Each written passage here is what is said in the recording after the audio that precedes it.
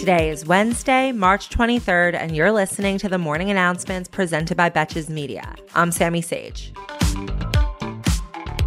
Here are some of the highlights from the second day of confirmation hearings for Supreme Court nominee Ketanji Brown Jackson. Jackson faced questions from both sides of the aisle, and the day's conversations focused on her background as a public defender, her defense of Guantanamo Bay detainees, her familial ties to law enforcement, her opinions on court packing, and her sentencing of child sex predators as a judge. As usual, the day had its fair share of grandstanding, with Lindsey Graham making himself so angry at one point that he had to go to the timeout corner, while Senator Ted Cruz, who apparently found his way back from Montana after all, asked if she thought babies were racist. Yes, Ted, and they're coming to graffiti the 1619 Project all over your house next time you go to Cancun.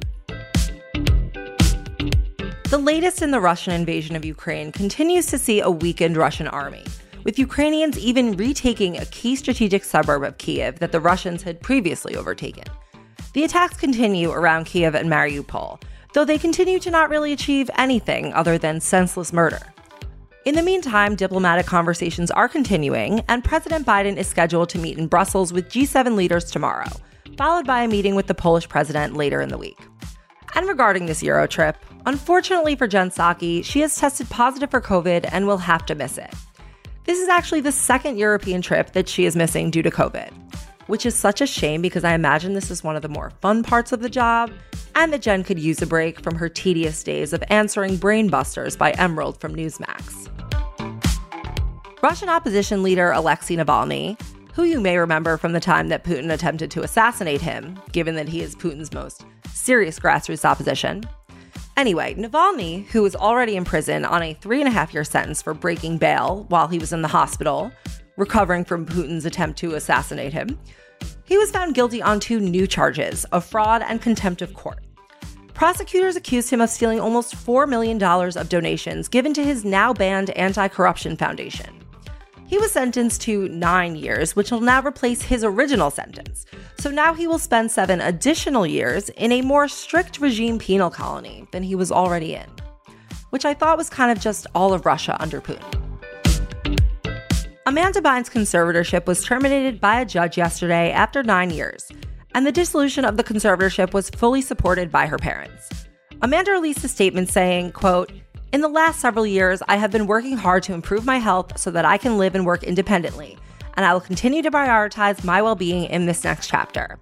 I'm excited about my upcoming endeavors, including my fragrance line, and looking forward to sharing more when I can." Bring in the dancing lobsters. Hit musician Kid Rock is in the news again for his revelation that Trump once asked him for help tweeting about ISIS, while also seeking his guidance about North Korea. 2 completely low-stakes international relationships. Kid Rock then said that the then-president also let him look at maps during his visit and questioned whether he is, quote, supposed to be in on this shit. I think it's safe to assume that Kid Rock should not be in on any of this shit.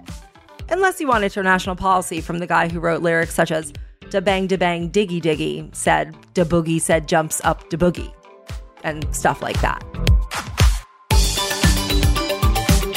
Thank you for listening to the morning announcements. If you are enjoying this show, you can now rate it 5 stars on Spotify or leave me a review if you are listening on Apple Podcasts. Any review you leave, it means so much to me and to the growth of the show.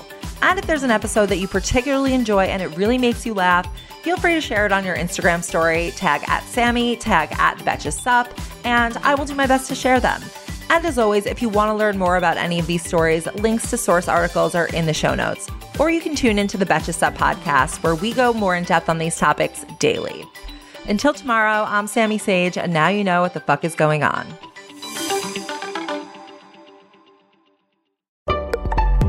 Betches.